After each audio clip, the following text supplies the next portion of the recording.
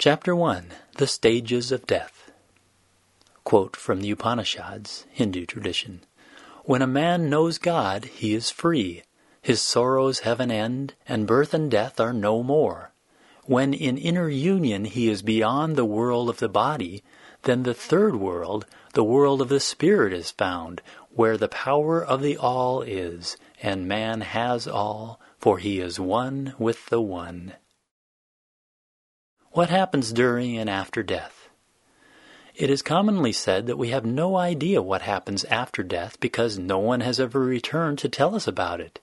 But this is not altogether true. Since the dawn of humanity, there have been those who have undergone a clinical death, the cessation of all vital life signs, and afterwards have been revived. According to recent studies, nearly 50% of such people remained lucid during these episodes and later report having had what today are called near-death experiences, NDEs. While the details of these experiences may vary according to an individual's temperament and beliefs, certain basic patterns and motifs recur with striking frequency. These include out-of-body experiences, traveling through mist-filled tunnels, seeing visions, having encounters with dead relatives or other disembodied beings, and perceiving an intense white or golden light. Another source of information about what happens after death comes to us from the world's great religious traditions. Virtually all of these traditions have attested to the continuity of consciousness beyond physical death and offered some description, usually in mythic terms, of what takes place in the afterlife. As is the case with near-death experiencers, NDEers, the specifics of these mythologies vary considerably from culture to culture. But also, as with NDEers, cross-cultural comparisons reveal underlying images and themes that are largely invariant from one tradition to another. Finally, we now have available in the West a growing body of literature from those spiritual traditions which have made a specialty of cultivating meditative techniques that actually mimic the dying process. Perhaps the most sophisticated of these is the Tantric Buddhist tradition of Tibet. For more than 1,000 years, Tibetan Buddhists have been making increasingly refined observations of the mental states which occur during such stimulated death experiences. This is not the time or place to present a complete analysis of all the evidence concerning after-death states which can be gleaned from these various sources. Indeed, a truly comprehensive study of this subject has, to our knowledge, yet to be undertaken. However, enough is known to make one thing quite clear.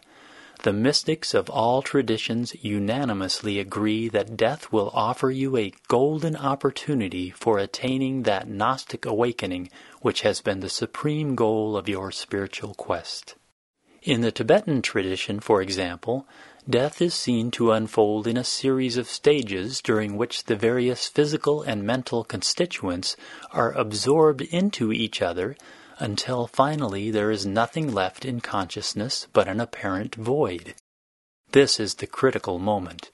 If you can recognize that this void is actually the fundamental clear light, or in our terms, pure consciousness, then you will achieve full enlightenment, for as Bokar Rinpoche explains, recognizing this fundamental clear light means becoming Buddha in the absolute body at the moment of death. The Hindu tradition gives a similar account of what happens during the death process, also culminating in a moment in which the ultimate nature of reality can be realized. Thus, in the Chandogya Upanishad, we find this description. When, dear one, a person dies, his voice is absorbed into his mind into his breath into heat, and heat into formless spirit. That is the real. That is the essence of this whole world. That thou art. In the Jewish Kabbalist tradition, the anonymous author of the Sefer HaZeruf declares that at the moment of death, accomplished Kabbalists attained the essence of all apprehensions, because the interruptions and all the obstacles which are in the world left them, and the intellect returned to cleave to that light which is the divine intellect. According to both the Christian and Islamic cosmologies, if you have led a virtuous life, you will enter into paradise following the world's destruction at the end of time. Now, on the face of it, this sounds quite different from the Tibetan, Hindu, and Kabbalist conceptions which insist that the opportunity for gnosis comes immediately after physical death has occurred. But if we read the world's destruction as a mythological description of what an individual experiences during the death process, these accounts are quite compatible. From the point of view of the dying person, the progressive eradication of all phenomena from consciousness will indeed seem like the end of the world. In fact, this is precisely how Tibetan master Kalu Rinpoche describes it. The internal experience for the dying individual is of a great wind sweeping away the whole world, an incredible maelstrom of wind consuming the entire universe. Moreover, according to the early Christian paradigm, although faith may earn you entry into paradise, faith by itself is not sufficient for realizing the eternal life promised by Jesus. Eternal life actually comes through spiritual knowledge, gnosis, for, as St. Augustine pointed out, Jesus did not say, "This is eternal life that ye believe in God," but rather, "This is eternal life that they might know thee, the only true God, and Jesus Christ whom thou hast sent." Consequently, believers who failed to attain such a vision of God in this life would, according to Augustine, be granted it in the hereafter, and in this way attain salvation. An almost identical view was held by the mystics of Islam. The great Sufi philosopher Al-Ghazali, for example, insisted that upon entering paradise, the true lover of God would receive a vision of the divine countenance, which he affirmed is none other than the gnosis, marifa, already given in an inferior and more fleeting fashion to the saints in this world. Indeed, the link between enlightenment and death goes back to shamanic times, for as the renowned religious historian Mircea Eliade writes, all the ecstatic experiences that determine the future shaman's vocation involve the traditional schema of an initiation ceremony, suffering, death, resurrection. But in order to understand exactly why death should be so universally associated with an opportunity to attain spiritual realization, we must try to get a more precise idea of what actually happens during the death process. Because the Tibetans have developed the greatest expertise in simulating death experiences, let us combine what they have to say about the various mental states that are likely to arise with contemporary medical descriptions of what will happen to your physical body as you enter death's gate. The 8 stages of death. Stage 1. As the hour of death approaches, your body will start to shut down. Usually this begins with a loss of appetite and an inability to take in fluids. It will also become increasingly difficult for you to move your arms and legs. Mentally, you will begin to lose contact with your physical environment and become increasingly drowsy. In this stage, you may also begin having confusing visions or other dreamlike experiences. Stage 2. Your mouth will become dry and you will urinate less frequently. You may have out-of-body experiences, feel like you are entering a tunnel, and feel that you are surrounded by mist or smoke, similar to what many near-death experiencers describe. Stage 3. As your blood circulation slows, you may feel alternately hot, then cold. As time passes, however, your arms and legs will grow cooler and may turn a bluish-gray color. Your vision and hearing will become impaired, and as less oxygen gets to your brain, you may grow confused and restless.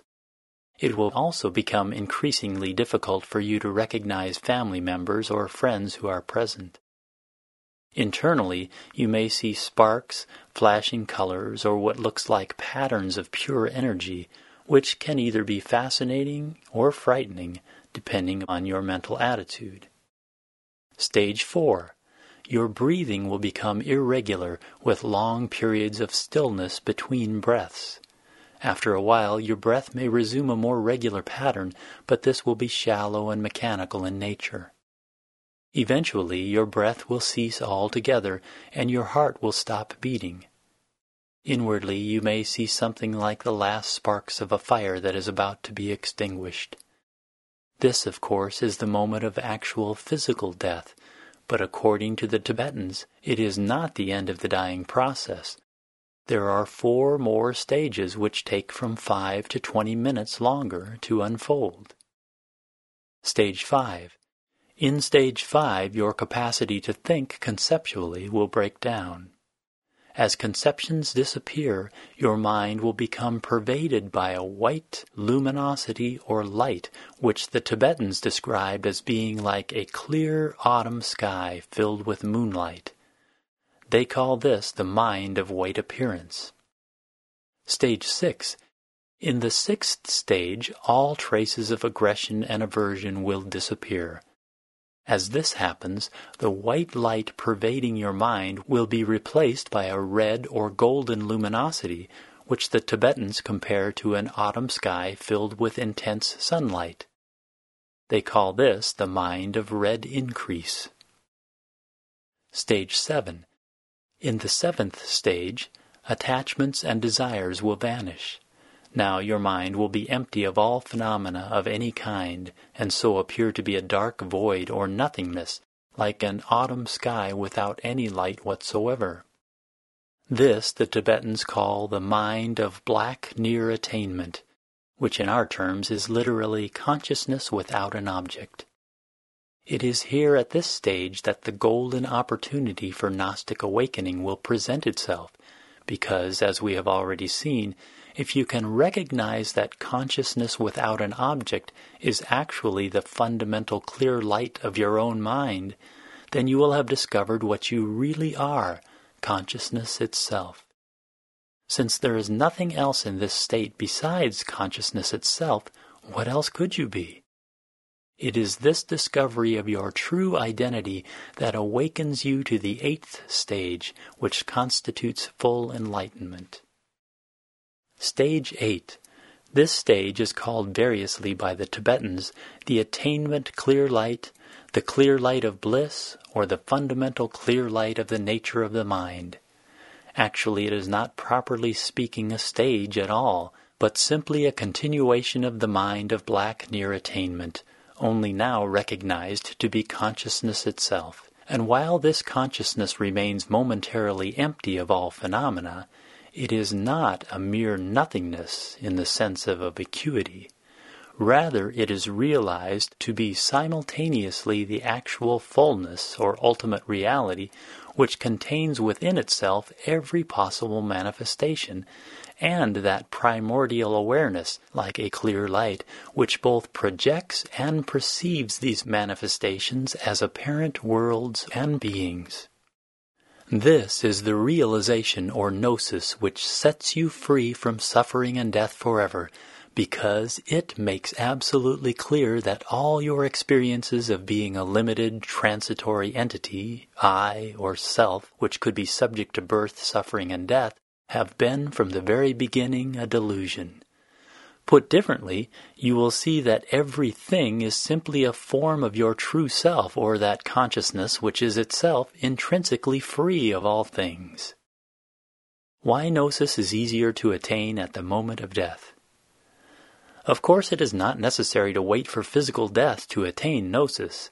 Actually, one may have a Gnostic awakening at any time. This potential exists not only because consciousness is always and everywhere the fundamental ground of all our experience, but also, and more precisely, because the whole cycle of birth and death, including a momentary glimpse of pure consciousness, is repeated with the arising and passing of any phenomenon whatsoever. Thus, according to Bokar Rinpoche, this process of absorption does not occur only at physical death, it also happens in an extremely subtle manner when we fall asleep or when a thought is removed from our mind. Other traditions attest to this fact as well. Listen, for example, to the modern Hindu mystic Ramana Maharshi. The ego in its purity, that is, the Atman or divine self, is experienced in the intervals between two states or between two thoughts. Its true nature is known when it is out of contact with objects or thoughts. You should realize this interval as the abiding, unchangeable reality, your true being. Likewise, 14th century Kabbalist Rabbi Joseph ben Shalom of Barcelona taught that in every transformation of reality, in every change of form, or every time the stature of a thing is altered, the abyss of nothingness is crossed, and for a fleeting mystical moment becomes visible. The reason it is difficult to notice this abyss of nothingness is that, first of all, its appearance is exceedingly brief. Secondly, our attention is conditioned to focus only on things, but the abyss of nothingness is not a thing. Consequently, our attention habitually ignores this no thing as it compulsively searches out the next phenomenon to arise. If, however, we can train our attention, via meditation, to remain stable and clear, then all that is required to point to this abyss of nothingness is an ordinary gesture of the most mundane kind. This is why Zen students, for example, who have been ripened through practice, can attain enlightenment simply by seeing a candle being blown out or hearing a bird cry. In the intervals just before and after the arising and passing of these phenomena, consciousness without an object stands for a split second unveiled in all its nakedness. But there are other moments in the course of our lives in which consciousness without an object reveals itself in a more dramatic fashion and for longer periods of time. One of these moments, as Bokar Rinpoche already mentioned, occurs every 24 hours during the transition from waking state to sleep. Here it is not merely a single sound or sight that dies, but the entire waking world. Accordingly, an ancient Hindu text has Shiva advising his consort, Devi, to observe carefully that moment at the point of sleep, when sleep has not yet come and external wakefulness vanishes. At this point, being is revealed.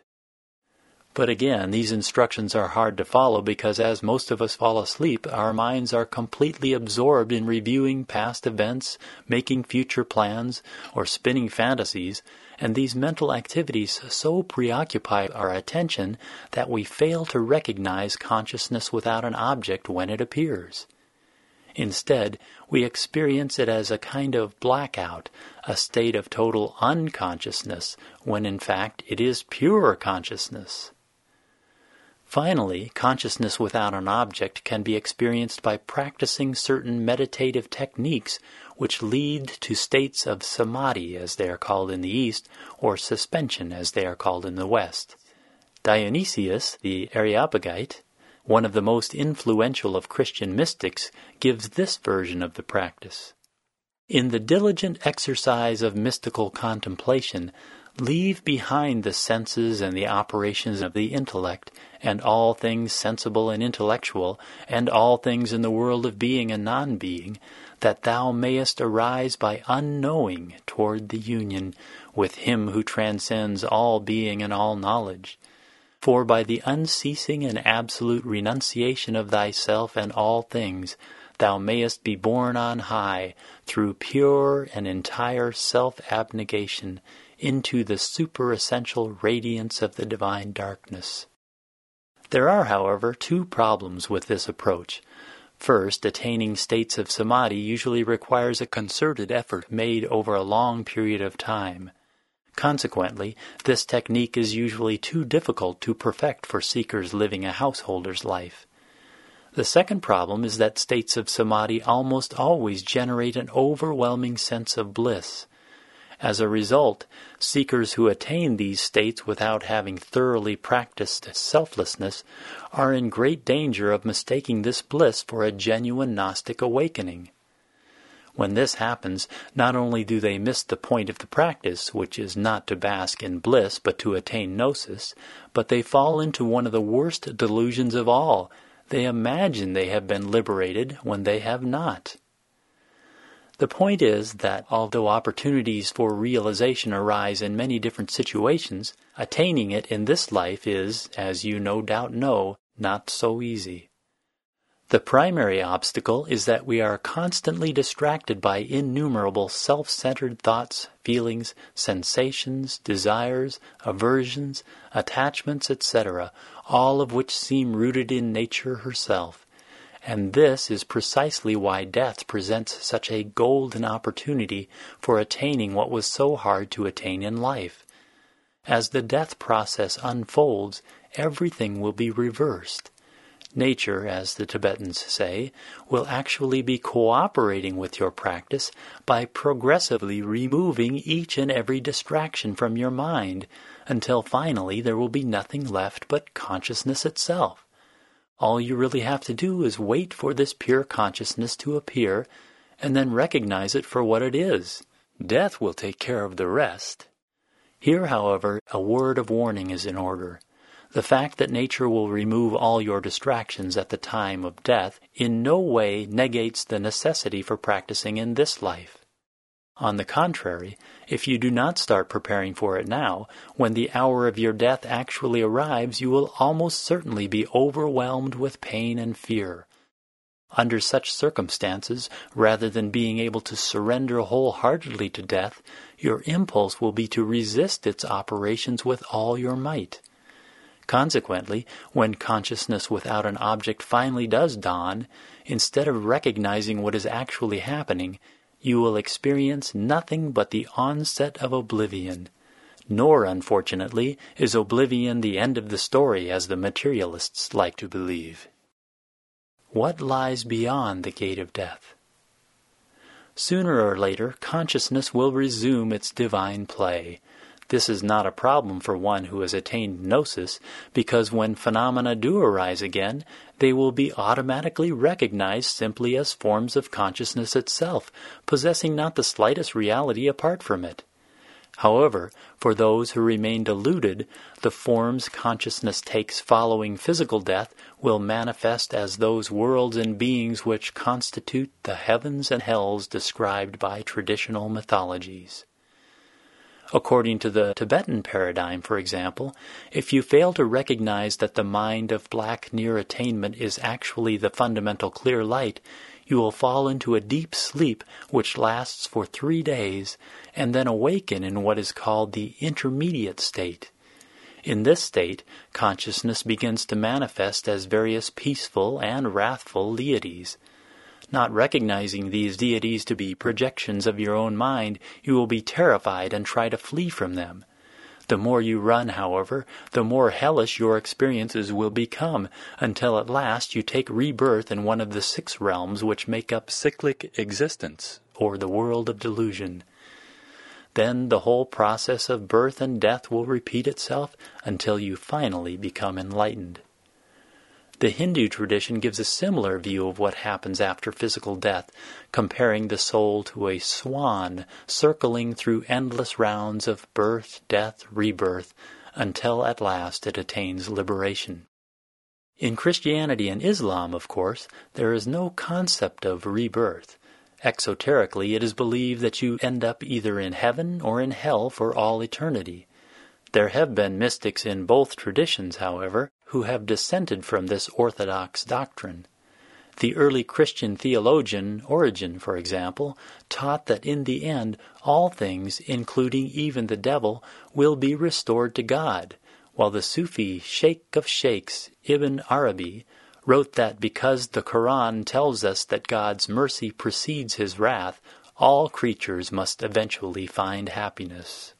In any case, it is axiomatic among mystics the world over that so long as you fail to attain gnosis, whether in this life or the next, you will continue to experience states that will seem pleasant, heavenly, or unpleasant, hellish, according to the spiritual qualities you have cultivated in this life. Thus, Bokhar Rinpoche says, even if we do not believe that hell exists, if we have committed negative deeds, that will cause hell to manifest. Our mind will produce the false appearances causing immense suffering when the time is right. That is what hell is about. And Al-Ghazali writes about those who doubt that unbelievers will be tormented by snakes in the afterlife, as Islamic tradition describes. They do not understand that these snakes have their abode within the unbeliever's spirit, and that they existed in him even before he died, for they were his own evil qualities symbolized, such as jealousy, hatred, hypocrisy, pride, deceit, etc. In other words, in death as in life, it is we ourselves who create our own happiness or suffering. Therefore, in order to avoid suffering and be able to seize the golden opportunity death will present, it is imperative that you start preparing for it now. In the next 3 chapters, we shall discuss 3 practices, versions of which are found in most of the great traditions, specifically designed to help you make a smooth passage through Death's Gate.